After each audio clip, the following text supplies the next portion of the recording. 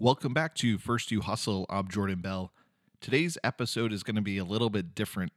A few weeks ago, I had a chance to participate in the streaming web series called Art Tells a Story, Let It Tell Yours, where I interviewed Columbus College of Art and Design alumna Leah Gray about the challenges and opportunities presented in running a creative business during a pandemic.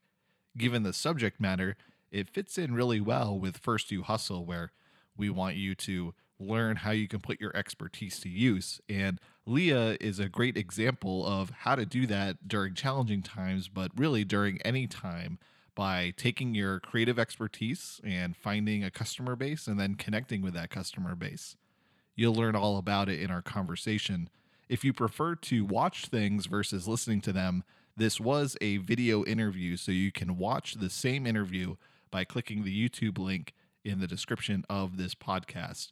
And I also urge you to click through on that link because you'll be able to access all the other videos from the Art Tells a Story, Let It Tell Yours series, which profiles artists from all around Columbus. And there's a lot of great stories and interviews in there that I urge you to check out because there is a lot that we can learn from the creative people around us, including Leah. So without further ado, let's get to my interview with Leah Gray from Art Tells a Story, Let It Tell Yours. Thanks for tuning in. Hey everyone, thanks for tuning in to Art Tells a Story. My name's Jordan Bell. I work at Columbus College of Art and Design. I have two roles there. I teach some classes and I also work in career services where we help students prepare for life after college. And part of that role is also putting on our semi-annual art fair, which is where I get to know today's guest, Leah Gray, who's a fine arts alum from 2004. And Leah is a big hit at our art fair. So when we thought about talking about how do you run a business as an artist and what are all the different things you need to juggle, Leah is the perfect candidate for that. So I'll let Leah explain. Leah, why don't you start by introducing yourself and letting us know about what your business is and what your craft is? Okay, thank you so much. I'm so honored to be a part of this opportunity. So thank you for inviting me. I run a business making paper flowers, succulents, plants, trees, anything you find in nature. And I also teach what I do as well. So basically, in during the fall and Christmas and all that, I will make a lot of products. But throughout the year, I do recreations of people's wedding bouquets. I'll also create wedding bouquets for live weddings, of course, and just lots of different gifts and products and things developed that are one of a kind, custom pieces that people request. So that's kind of how it works. And then I also do large installations for residential and businesses. Part of like just sort of like an interior installation with wall gardens where the live plant gardens are very big right now, but I make them out of paper. They still look real, but they don't need to be watered. So I have lots of different components to my business.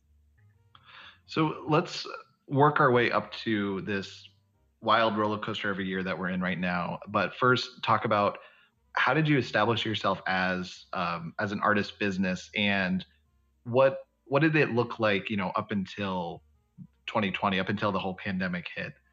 And then we'll jump into how things were changed and new opportunities that came up. But first, let's establish how'd you get started? Okay, cool. I was an origamiist for a while, or thought of myself as one because I was so passionate about paper as a medium, but also the magic of origami and learning the folds and the meditativeness. I guess that's a word behind just repetitive folding was just very interesting to me, but it got boring over time because I wasn't creating my own designs; I was creating other people's designs.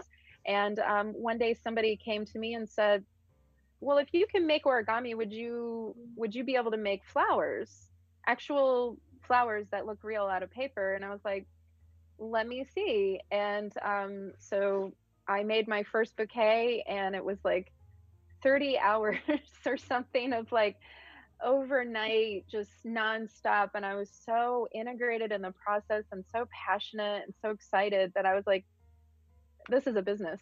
This is what I'm going to do. Because obviously, I already had paper as a medium that I really enjoyed, but it just felt like there was a whole world of being able to create that it honestly still to this day, 8 years later, never ends. I still have plants and flowers I haven't designed yet. So there's always a challenge around the corner, and that's what keeps me going. So you started by responding to requests for that, and then was it word of mouth? How did you grow into, making that into a consistent following, not just a few kind of one-off freelance type of gigs? Sure. I did run an Indiegogo to start out with, which, it garnered a little bit of attention and a little bit of some backing there. But honestly, it took a bit of time of just trusting the process and continuing to be seen, whether it was just ex- using my website to gain exposure or locally. So anytime I did something like an exhibition or like the CCAD event, it just kind of built on that. And honestly, I haven't done anything really big, including the CCAD art sale, only within the last 2 years. I was so busy with running my business, and it just takes so much to run all the different components. So I just am able to now run all the different parts, but it really did grow word of mouth, slowly but surely. And now the exposure is starting to get more and more and more. I have people who will type in paper because that's the first part of your anniversary for tradition. So there's like paper, wood, and like for the first year it's paper. So they'll type in paper flowers, and I will come up in their search because I have a lot of paper flowers on my website. All that alt text, meta tags, and SEO is integrated very well, so much that I get a lot of exposure from that. Yeah, you mentioned recreating bouquets. So do you have to like work off a photo? Yes. And okay. What's the Yeah. oldest bouquet you've had to do? That's funny. I did it about 7 years ago. I was still fairly new in my business, and it was from the '80s, and it was one of the cascading. So it was a very long bouquet of gardenias, and that was a very special experience because it was the first time I actually got a large piece to create. It wasn't one of these little tiny ornaments, or it just felt like I had graduated in my abilities to create on a large scale format. So yeah, it was from the '80s, so it was kind of That's really funny cool, for though. me to create it.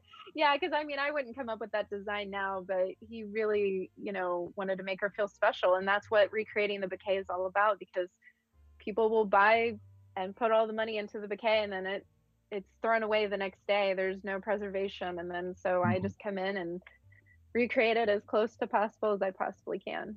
That's awesome. Yeah, it must be challenging with those older weddings with grainy photos, and there might not be a whole lot of photos of it. Nowadays, you Yeah. get a close-up photo of it, and and Yeah. you for yeah. You Yeah, mentioned there's lots of challenges. yeah, Oh, sorry. you mentioned all the different components of running a business, and let's just brainstorm together what those are. So obviously, you need to market your business. There must be some kind of like the kind of non-creative side of like managing money and inventory and things like that. What are all the parts of a business that go beyond the glamour of creating in your studio and setting them out and seeing Yeah. how happy people are when they get your product?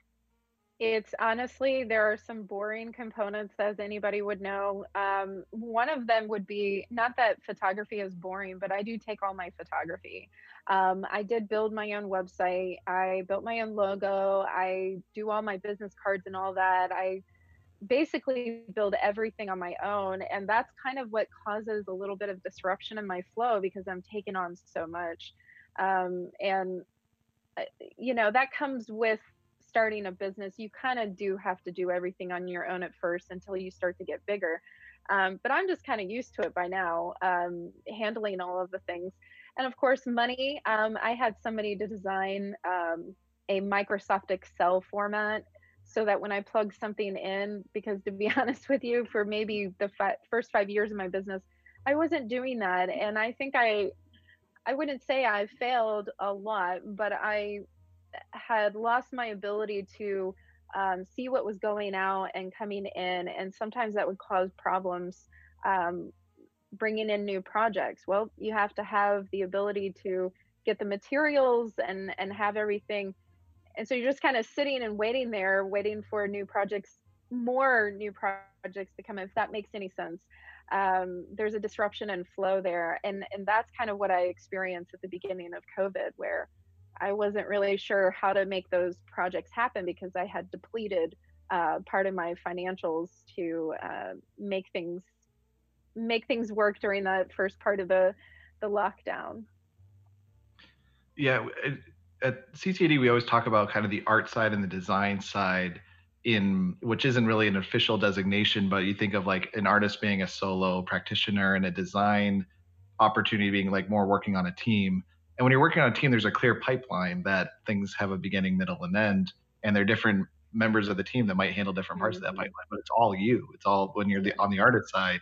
That's everything. You need to be responsible for generating new business and then making sure you have the materials for that new business, and then making sure it gets out on time, and all of And those different. photographing it and then putting it on social media, which is where my assistant comes in. I had to bring her in as of last year because I had too many projects running at the same time, and then I had the CCAD art sale, which is a very big sale for me.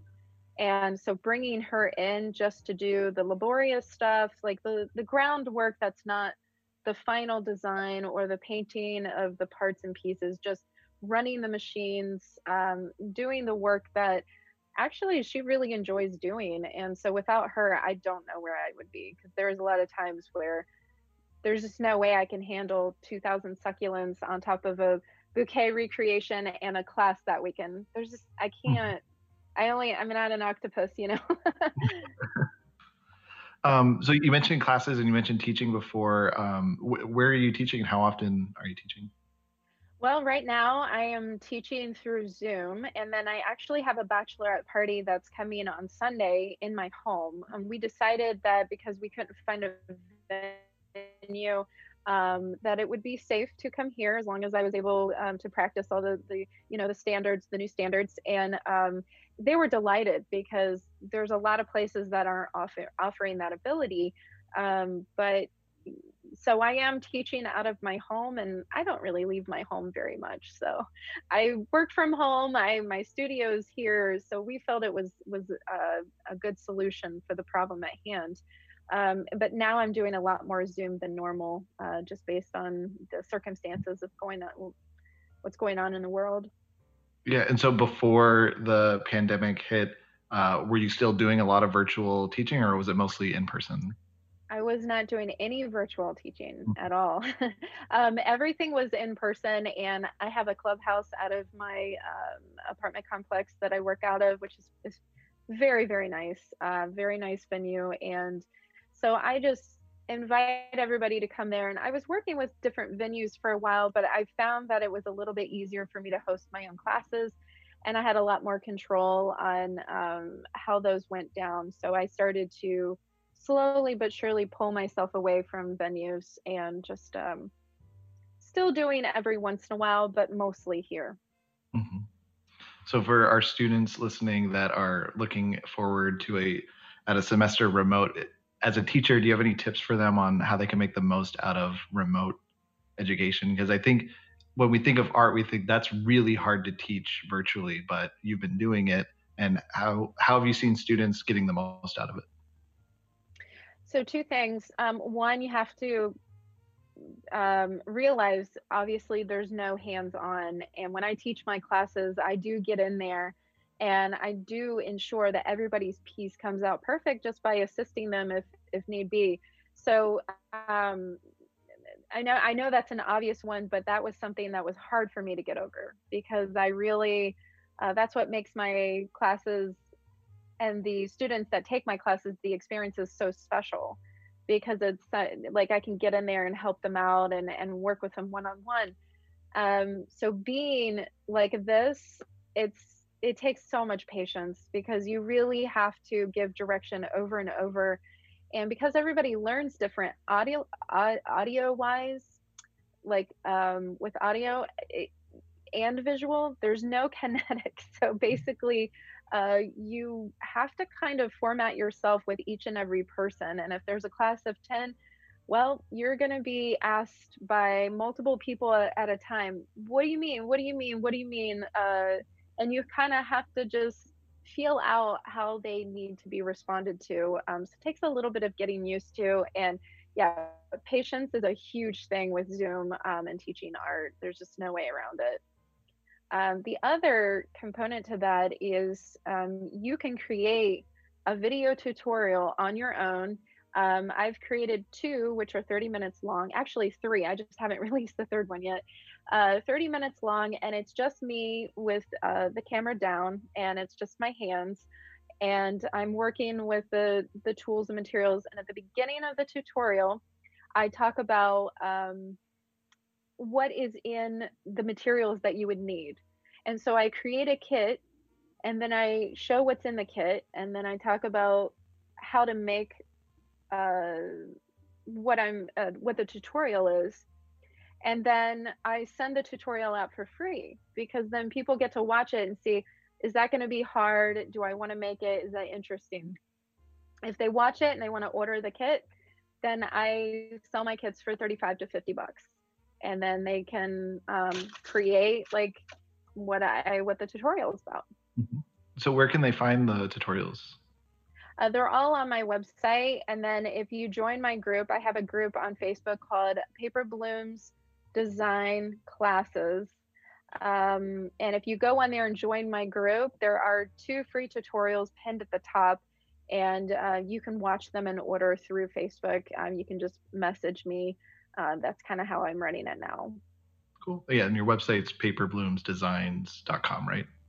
Design without an S, yes. So Paper Blooms, BLOOMS, and then design.com. So let's put ourselves in like the end of 2019. What percentage would you say your business was online, and what percent was selling in person, or doing events like art fairs and festivals and things like that? I think it would be 30/70, so 30% presence online and then 70 in person. I was very locally kind of integrated. And that was also dependent on the CCAD art sale I just did. That's just like a huge amount of exposure that you honestly, you can't buy that exposure. You can't buy that kind of advertising. And I sold so much work after the art sale. I sold 2 very, very large pieces of mine that somebody had seen at the art sale, and they contacted me 4 months later when they were ready for it. And so it just ended up working out great, and that's why I'm in love with that experience, because it's been very good for me. So when March 2020 happened and everything was shutting down, what were your first thoughts? What was your reaction to this year for your business? I'm going to be vulnerable for a second. I'm going to choose to be vulnerable, and I'm going to say I cried because I was scared. And I thought that I was going to lose everything. I thought I was going to lose my home. I have a studio inside of my home, and the overhead for that is not cheap whatsoever. And I have a garage that I work out of, so there's lots of different pieces to make this business successful.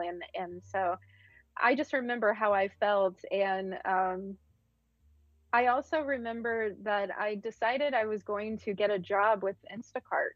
It was going to be easier for me to run groceries for people during that time, so that I didn't have to think about what was or wasn't going to come in, because I had no idea. There was no way to have any expectation at that point what was going to happen. And to kind of segue into what actually happened, if that's okay. Yeah. I experienced quite a positive outcome and surprise. I had this idea that I should make a tutorial and put it out there for free, because everybody's going through a rough time. And maybe if I show them something that they could create from their homes that was like positive and fun, that maybe everybody would feel good and join in. And that's exactly what happened. I put the tutorial out there, and I must have sold close to 40 kits in that first month, and it blew me away because that basically paid for everything. I was like, okay, well, I guess I'm going to be all right.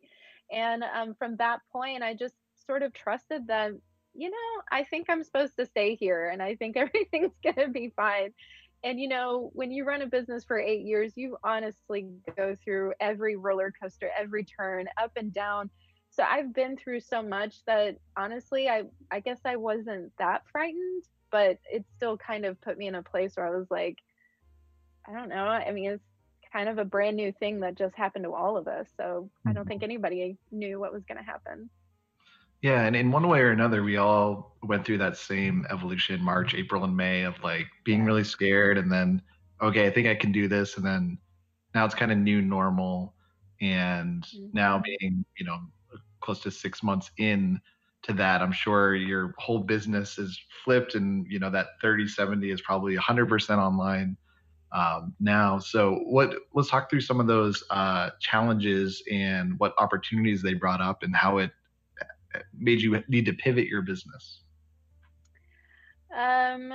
Yes, pivoting my business. Well, one of the things that happened to help me gain a lot of online exposure is I had the release of an episode of a TLC program called Dragnificent. And so that was filmed in November and the release was in May. So I was very lucky to have that because that month and the following months after, still now, I get phone calls because they're like, I saw your stuff on TV and my wife is in love with your work and we have an anniversary coming up. I'm so sorry it's 2 weeks away.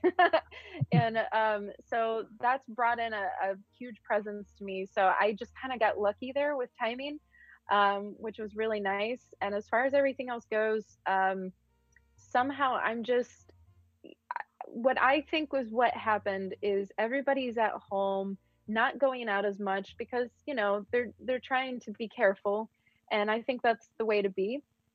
But because everybody isn't out there spending a lot of money, they have money, and then they're sitting on their phones shopping. They're looking through things, and or their iPads or whatever. And I think people are wanting to buy custom pieces more because they have the money and they're not going out. Does that make sense? The trade-off is really nice. And on top of that, another thing I'm experiencing is I've got a lot of weddings coming in where I'm creating bouquets because they had to cancel their wedding due to the pandemic.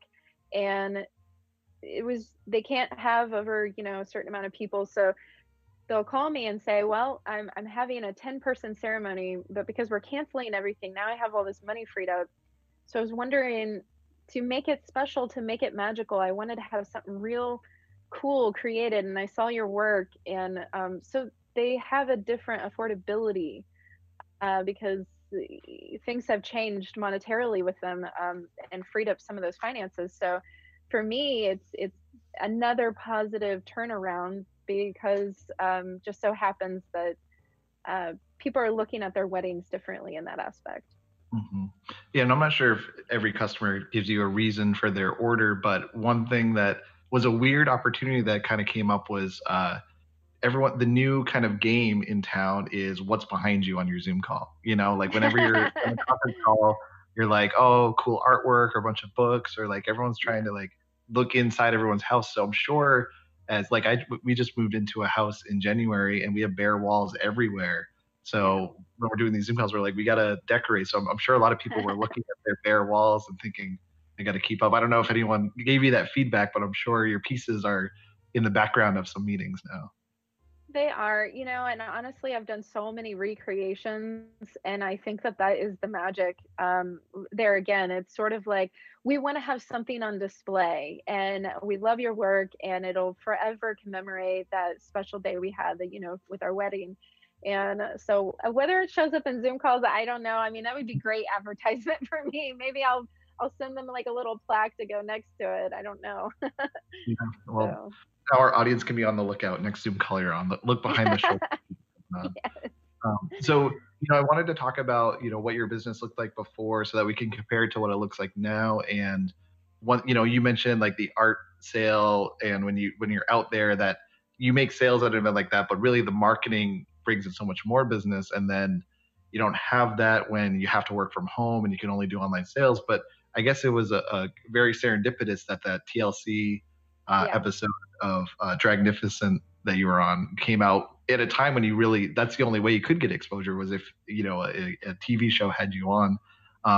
Were there other ways that you were looking at, now I need to find new ways to get my name out there, and how did you think about that? Or were you fortunate enough to have established your business enough that it's kind of self-running now? You don't need to be looking for those exposure opportunities as much as maybe you did early on. It's been quite strange this year because honestly, I keep getting surprised with phone calls and orders that I didn't expect. And a lot of it is that SEO, meta tag, alt text kind of thing. Because I ask them every time. I mean, I want to know like how they're finding out about me. And a couple of the sales this year have been word of mouth. It just was like a trickle effect. Somebody bought a bouquet, they had it on their dining room table, they put it on their Instagram. Somebody had an anniversary, saw it on the Instagram, was like, contacted me. The person he works for was like, I'm opening up a new dental lab, and so I want really big pieces in my facility. And so it just sort of that trickle effect locally. But then aside from that, going back to the meta tags, if you do type in succulent on Google Images and you click on it, I think within 2 or 3 pages, my work will pop up because I have succulent on my site so many times. There's just no getting around it. And it's my Etsy page will pop up. And then on top of that, as I mentioned earlier, the paper flowers, when people are typing in paper flowers, my website will come up because paper flowers is on there, or just even the word flowers is on there so many times. So when you're thinking of, people searching for things, you want to make sure you have that repeated word so that it just automatically comes up. Now, I'm not in Google searches. My website doesn't come up on the first page, but if you look through imagery and website search, I'll come up with, I think, within the first 10 pages. Um, Yeah, also you mentioned weddings so much. I feel like wedding sort of culture is almost its own thing. Have you found like you're getting shared on like sites for people's weddings? Like, look at what I did. I'm sure that's a big way for you to get exposure, is when someone's having a wedding, they're going to do a lot of searching to see what other people did and what works and what doesn't mhm. work. I think it's a niche market, honestly, and it's so strange. It is such a big market, but it's still kind of underground. So the thing about it is, it's like if it was like if celebrities were like holding paper wedding bouquets, then I think it would be much bigger. But we're still as a community coming up, and we're still being exposed. And I think people more than ever are searching for new ways to create a memorable experience and have something to hold on to, because like I said, most people throw away those bouquets and they put so much money in them. Why not spend more and have it a lifetime? And so with that said, I mean, it's honestly, it feels like with the wedding market, it is still making its rounds. I could say maybe in the next 2 years, it will be a trend for sure. It's really happening. And with my work, I think what makes it so special is I try to make it as real as possible. I really don't want it to look like it is actually paper. I actually have a bouquet right here that I'm working on. And if you can actually see, I try Hmm. to Yeah. create all the little details and things that are happening to kind of fool the eye. Hmm. And so I really honestly, the niche part where it's like people are looking for paper bouquets, I'd rather them want to, because they want it to look real, but they just want it to last forever. There are a lot of paper flower makers out there that are okay with the paper look, but I'm trying real hard to I want it to fool the eye. Hmm. Yeah, no, it certainly does. That looks beautiful, and Thank you. it's hard to tell in. around you what's real plan and what's not, and that's the Yes, testament to that's quality. right. Yeah, that's That's good. on purpose. Hmm. Yeah, weddings are so unique. It's like it's one of the few opportunities that you really want to impress your friends and family with like something new, something fashionable and new. You think about the table design, the bouquet, the attire. There's so many visual Mhm. elements to it. I feel like that's what propels all of these new things. What's going to be the next big hit at weddings? It Yep. must make you think about like if this takes off, you want to be thinking about the next thing. What's going to be cool in 5 or 10 years? I don't know if you've thought about that, like what the next phase of your business might be, or the next type of thing you work on, or if you're just going to ride this out as long as it'll go. I think it's already kind of happening on its own. Honestly, I really think the wall gardens are going to just be a huge thing. I think it's just going to keep happening because I think live wall gardens are already a trend, and moss gardens, preserved moss gardens.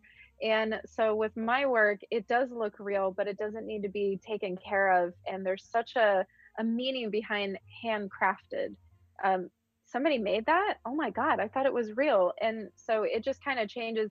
I don't know how many people not to toot my own horn, but it is kind of funny, and I love this, but at the CCAD art sale, people will come up and they'll look at my sign and they'll say, "Why does it say paper blooms? Like, what does that mean?" And I just go, "Oh, well, it's paper." And they're like, "Oh my god, I thought that these were real." And it's sort of that moment of laughter that brings joy to both me and that customer. And that's kind of what's shifting in this idea of these massive wall gardens. Where I, I'm looking into doing signage for businesses where their logo is lit up within a bunch of my paper work. Create, if it's a grocery store, I'm going to do kale and spinach and make it look like it's real, but then it's paper. And or I've had some businesses just order floral gardens that just hang on the wall that look real, but they're just in a frame and it looks real, but it's not. And so it just makes it fun, and it's something unique. It's handmade art, but it's workable in the environment because of the way that I protect it and whatnot. Hmm. So I just think that's going to keep rolling. And even wedding walls, I can see that being a thing where I create a large wedding wall that you can rent out, because obviously people don't want to pay $5,000 for a large wall for their wedding, and then that's it. Maybe somebody out there will. That's cool. Call me. But being reasonable and understanding the climate that I'm working in, and as far as locality, I really have to understand my demographics. And for a rental, it makes sense because they'll bring it back, and then but they'll have that beautiful presence. And again, it changes the dynamics when you find out it's handmade. It's not just faux flowers. At that point, it becomes a conversational piece of like, oh my god, that's so cool. It's just different. Yeah, that's such an innovative way to think about, expanding who can access your work by, thinking about rentals instead of owning. That opens up a whole group of people that otherwise they wouldn't, be able to pay to own it, but they certainly want to take advantage of having it in their environment and renting it. Have you done that, or is that a thought that you're a future thing you want to try? I'm definitely working on it. I think there's going to be a lot of things to kind of work out as far as um, contracts and waivers, because if it gets damaged, what are we going to do? That aspect of the other aspect that came to mind when we were talking about that is that's kind of why I wouldn't say the main reason why I teach classes. Um, I love teaching classes because I love sharing the joy I have in creating with others. So that's the main reason. But when somebody wants to build their own wedding bouquet, or um, come up with a way to kind of make it work for them, then yeah, by all means. I mean, I have kits and things, and I have different ways of teaching. So if they wanted to make their own wedding bouquet, you know, paper flowers are a thing in the world that you can learn how to create, and I don't hold back. I want people to experience whatever they want, however they get there, if you know what I Mhm. mean. I meant to ask this earlier, but is this a technique that you came up with organically, or when you were first learning to do this, did you learn from someone else who was doing it? Was it passed down to you, or did you have to kind of make it up as you go? Definitely both. And Mhm. that's why it's so easy for me to share because a lot of the parts and pieces that have built my business, I've learned techniques off of others, which gives me the full ability to share it too. It's sort of like that's kind of what comes with the territory. When you learn off of somebody else, you really are allowed to share it. Now, some of my designs, as in succulents, that's all my groundwork. When we're talking about bonsai trees and moss, any of the designs that are very much my own. Eventually, I'm going to come out with a book with all of those parts and pieces on how to create those designs because again, I still want to share, but those really are my designs. Those really are, that's all the groundwork that I laid. The pains and processes it goes through just to come out with, what this actually looks like. Um, that is my own. So yeah, both. And really, the succulent came out of learning how to make a flower. And so I just switched the paper and switched the color. And then, so really, at the end of the day, yes, a lot of the work is my designs, but a lot of those techniques and stuff were learned. Yeah. And I think we don't think of, when we think of being an artist, we kind of think about we're on our own and we want to not have competition. We want to be the only game in town. But there's a lot of benefits of helping to curate your community. I'm sure when you teach students and then you see what they create, you're just kind of creating a creative atmosphere, and who knows what comes Mhm. out of that. A That's the great lot. thing about art, is that you just kind of, these sparks fly and who knows what's going to catch on. Yeah, if you really try to hold on to everything and you really try to be secluded, I don't think there's anything wrong. However, there's a lot more exposure in creating that community. And when I'm in my classes, they get to see my personality and know it, and they get to be with that. And my personality, I mean, my work is an extension of me. Um, so because they experience that, maybe if it's 6 months or a year down the road, they think of me when a birthday comes along. They're like, oh yeah, she creates that. And even though I learned how to create it, I would love for her to customize a piece because I know she'll put her heart into it because that's how she taught the class. You could tell when I'm teaching, my heart is in it. But creating that community, yeah, and there's a lot of exposure. But when you give, you definitely get. That's a big one. So I'm kind of jumping all around here. We're just kind of bouncing around. I want to It's kind of go fine. back to the when the pandemic hit and we're all remote. Um, you must have thought, I need to revisit my website. I'm 100% online now, so all my business is going to go through there. What were some of those concerns about, like, doing business online and shipping things, and kind of there's a lot of logistics that happen with an online business that maybe when it was a smaller part of your operation, you didn't have to think about daily. But like, what were some of those new challenges and opportunities that came up with being online almost exclusively? Definitely, shipping was a big deal. Shipping of my products and getting my supplies shipped. So, one of the biggest things I ran into because the pandemic hit, USPS wasn't as reliable and the other shipping places. And so, what happened is if I had something that was due and I had to ship it out, because the shipping times were unexpected and delayed, I would have to expedite my materials in. And so I had to eat that cost because I'm not going to charge my client something after the fact when I already placed it or agreed upon a quote. So um, that came with it. And then also, sometimes I wouldn't get the supplies at all. It would just be like 2 weeks later, and I would have to reorder and cancel that order because it just never arrived, only to find, like, a month later, it finally came in.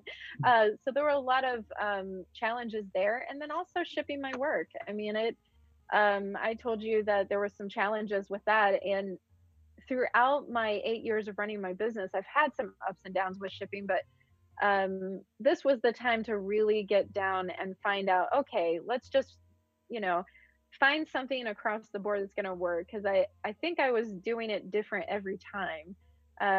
Like I'd ship a bouquet, and that was different to like a glass piece that I had.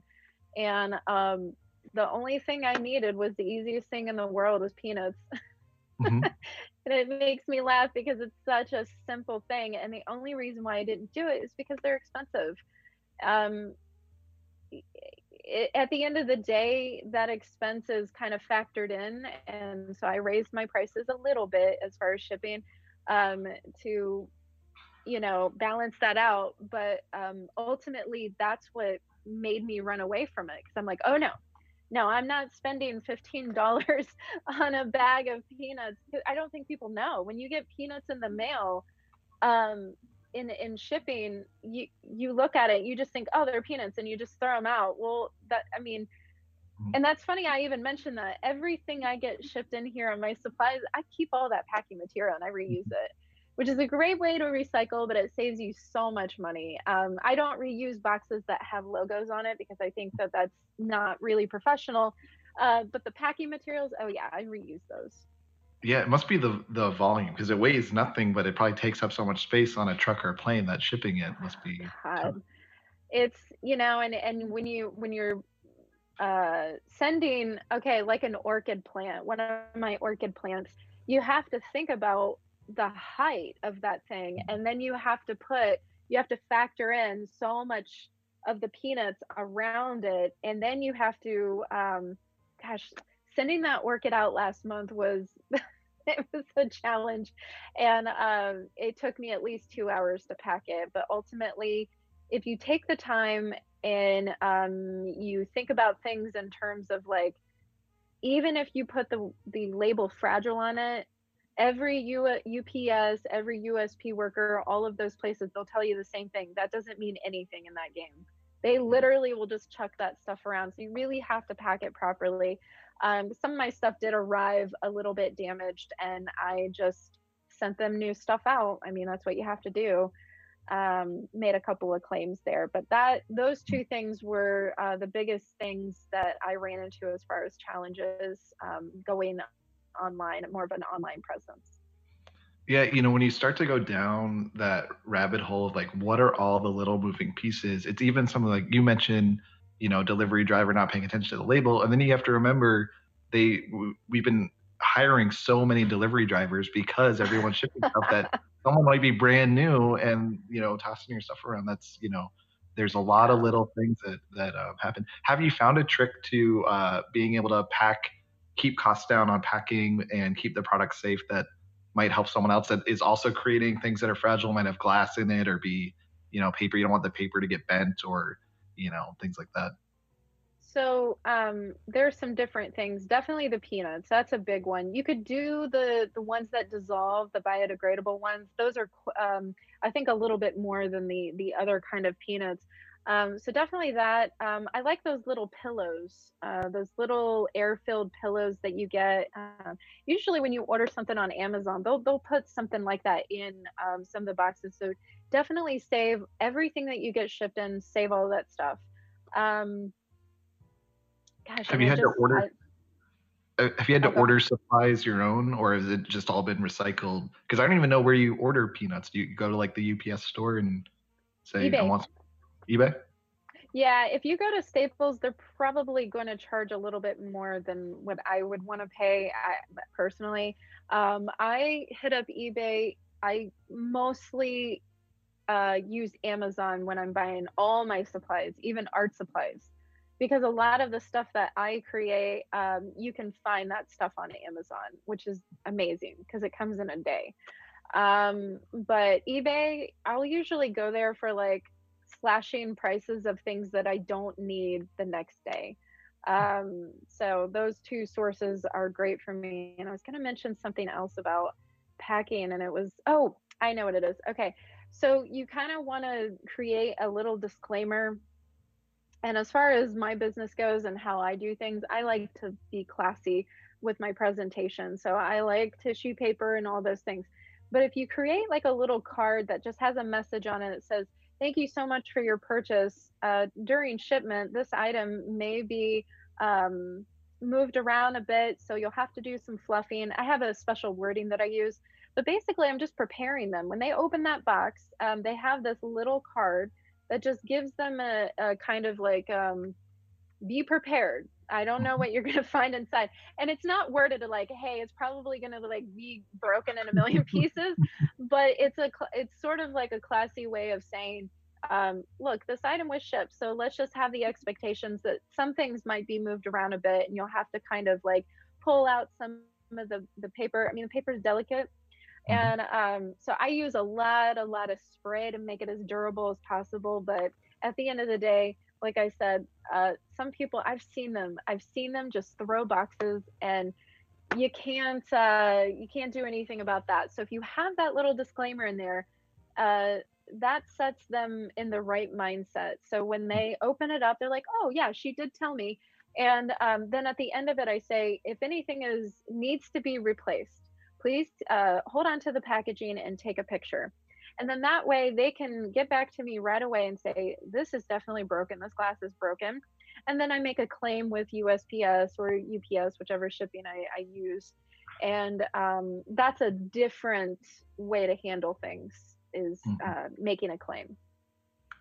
Yeah, we talk a lot with students when they're preparing for the art fair about the kind of customer experience. And a card like that is not just good guidance for them, but also reminds them that like there's a person behind the product and you can get in touch with Mhm. that person and I'll help make it Yeah. okay. If you didn't have that card, they would just think like, "Oh, it broke and that's a sunk cost and I'll just never order from that person again." But you Yeah. take that moment and now you've kind of built some customer loyalty because they know there's someone that can help support me if I do need to, fluff it up or something even worse happen with it. Yeah, and just to piggyback on what you said, even handwriting that card, if it is handwritten, then that's even better, because then at that point they're like, "Oh, that's the actual artist. She actually signed it." And a lot of times, anyways, they're talking to me directly on the phone. They know it's just me and my assistant. So, but really, if you're just starting a business out, handwritten, I mean, if you have bad handwriting, then maybe don't do that. But even if you can just put your signature at the bottom and do a font printout, some people, yeah, you're gonna have to do a printout. Yeah, but I mean, even if you were typing it out, you could use the person's name. There's still ways you can make it Yes, personal. And personable, yeah. one thing that we're missing out on this year is, when you go to a festival or like the art fair, um, there's an experience with the person in the booth and that kind of organicness that makes people want to buy because it's a little bit more intimate than getting something at like Target. And when you're ordering from artists online, even though you're still supporting individual artists, you can kind of lose that personal experience. So anything you can do to still build that, like, hey, we're two people doing a transaction here, will make it feel less like it's just, oh, this is just another pretty thing I ordered online along Mhm. with everything else I got on Amazon and all the other big places. Yeah, that one, definitely is a little bit, that's hard. It's hard to do, it's hard to be personable. I try to put as much on my website as my own language when I'm talking about my products. And, so, with part of it, when I'm talking about my products, I try to word it so I'm making jokes as if I would be making those jokes in person about my work, like little things to say, or hey, if you're thinking about, somebody feeling better, maybe consider this get well bouquet, things like that, or wording the titles so much that there's a little bit of touch of flavor or humor or something that makes it different. So that's the best I can do. And I also have an about on my page so that people see the picture of me. I read an article on Etsy one time that said one of the main things is when you're running an Etsy store, make sure it's your face and make sure that you're facing the picture. You don't want anything off, because you're representing your store and people need to know that it's you. And that's the biggest selling point, is people want to know, is it really handmade, is it really just this person? And so that was the first thing at the top of the list as far as like selling well. And I think that goes across the board for any online presence, is you really want to get your picture on there. um, and then to kind of also talk about a lot of my Instagram and Facebook posts, whenever I'm in my post, it explodes with people are, like it and share it because I'm in it, I'm the artist, so I'm in it, and they get a lot more excited. It's a real thing to do that. Yeah, I think we like to the things that we purchase. We like to know a little bit about the story behind it. We get it's a little bit more personal then, so Yeah. that makes Yeah. total sense. Is there anything else about the experience in the last 6 months of being online and working through the pandemic that has surprised you in a positive way? I mean, we talked about how it was all doom and gloom, but then everything took a turn. What are some other? Do you have any other examples of unexpected positivity that happened this year for you? Oh yeah, definitely. Okay, so one of the things that happened was during Mother's Day. Mother's Day seemed to be like pretty hard for a lot of people because they knew they weren't going to be able to see their mother in person, and or if they did, there was still going to be some type of distance. So I sold a substantial amount of bouquets just based on that same formula I told you about that kind of works for my business. Everybody's at home, they're not spending money, so they have the money. And then when it comes time for this experience, they want to make it a little bit more special because it's such a tough time. And so, in that, I had put out on Facebook that I make custom bouquets. And so, the great thing was that all of those bouquets were custom. Not one was ordered off of my site. It was like, well, she likes pink roses, or she loves red peonies, and it just went on and on. And I felt so honored because I knew that a lot of people were just having a challenging time, and so they couldn't be there with their mom. But they were able to send this paper bouquet that'll last forever, and it's sort of commemorating not just something that was going horribly wrong, but commemorating, that special relationship and making it move outside of that challenging real world stuff. So that was amazing, and I felt the challenge of trying to get all those bouquets out weeks ahead, but I was able to, pull my assistant in for some of that. Mhm. And then the other thing was I decided when I put out the free tutorial that I wanted to do something extra special. So each kit that I put out there, I included an additional kit. And in those kits, I put a little card that said, I think everybody just needs a little bit of extra love and attention right now. So please, make this extra kit for somebody that you love. And so I got a lot of good feedback on that because you know not a lot of people will give out free supplies and things, but I just really felt the need to do something like that because my heart was already breaking for everything that was going on in the world. It was the only thing I could do um to kind of like heal myself, is to give something or do something special and make people smile. So, and they didn't know they were getting that. They literally opened it up and it was like Christmas, like, oh, there's two kits here. I get to make two flowers. So that was a great experience for me. And honestly, since then, I've wanted to do it again because it just makes me feel good to make people feel special. That's one of the main reasons I run the business I run. Mhm. I like doing work to make people feel good and feel special and commemorate whether it was a loss or a gain through getting married or birthday. So yeah. So, jumping topics again, we're going to go back to the future actually, because I'm going back to a topic about the future. Because we Yeah. were chatting beforehand. You have something in the works with the Franklin Park Conservatory, but I'm not sure how Yeah. much you're able to say about it. What can you tell us about that? Well, thank you for bringing that up. I almost forgot about that. They have requested me to do a show, and I'm in the middle of writing that proposal. So that proposal needs to go through, of course. And at some point, we're looking at January to May of next year. So it's coming up on us very, very quickly. And that is going to be the proposal I've already written is very exciting. It's This will be my third show for Paper Blooms as a company, and I think one of the coolest things about it is we're building a miniature conservatory.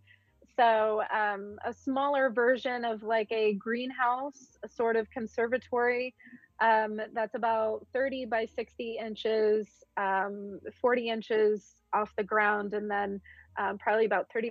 So pretty good size. And then I'm going to put, life size paper plants in it. So it'll have lots of little details and succulents and cacti and little trees and things where you just look inside and it's a whole world of things. So that'll be exciting. And of course, I'll have orchids on display and lots of wall gardens, lots of very huge installation wall gardens, to where it really fills up the wall space. And so I'm just trying to bring that idea of, having reverence for nature, and recreating nature to remind us to stop and appreciate. So Mhm. that's what the show is all about. So would it be outside, or is it like a greenhouse type thing that's outside? Oh, so the gallery that it's going to be inside, the greenhouse is going to be located in there, and it's just going I to be see. sitting on a table. So it's sort of like a play on what a real greenhouse is like. And I'm going to put plants inside of it that would belong in a greenhouse, but it's just going to be like a miniature version, sort of playing off the idea like we're in a giant greenhouse, but here's this miniature one. And That's so I think cool. that's kind of fun. Yeah, they're very excited about it as well. And I just think it's going to be an amazing experience because I love the idea, as I mentioned before, building upon illusion. So there are going to be some components of that show where maybe it'll seem like, is that a real thing in the corner there, or is that a paper plant? Yeah, And so that it'll be kind of fun just to be a part of that experience and not know some of the parts and pieces, like what yeah. it is. It reminds me of like photorealistic paintings where far away you're like, "That's a photo," and then you go up close Yeah. and you can see the little strokes and you're like, "Oh, it's a Oh painting." yeah. It's always fun to have the mind tricked like that. Yep. It's very magical, and that's what I'm all about with my stuff. Absolutely. Yeah. So, teacher to teacher, we're coming up on the hour. I think the best place to leave the conversation might be with what would be your core advice for someone that is really excited about what you're doing because they want to do something similar to that, and they're a little apprehensive about getting started. It's pretty daunting to think about going out there and just trying to scrape together sales and make your way through it. So, what would you say? Um, you know, I often get asked this question, and I think the thing that comes to mind the most is don't be afraid to fail. I don't know how many times I thought that, I had a huge failure, or I made an artwork that didn't work out. I mean, it's handmade, and so that stuff could feel challenging and feel maybe even hurtful, or maybe feel like you are a failure. But that's not it at all. I've learned so much through my failures, almost so much more than the things that actually work. And I find the things that work through my failures. So when I come up on something that it's like, okay, that piece didn't work, that piece, or that part fell, or that didn't last in those conditions, the heat or whatever, I just go back to the studio, go back to the drawing board. And even some of the experiences I've had with venues or exhibitions, I've realized maybe those weren't the best to work with just based on what kind of artwork I have. If you don't have air conditioning in your space, I can't show with you because my work is not meant to be in a hot house in the summer and then have fluctuating temperatures in the night. It just,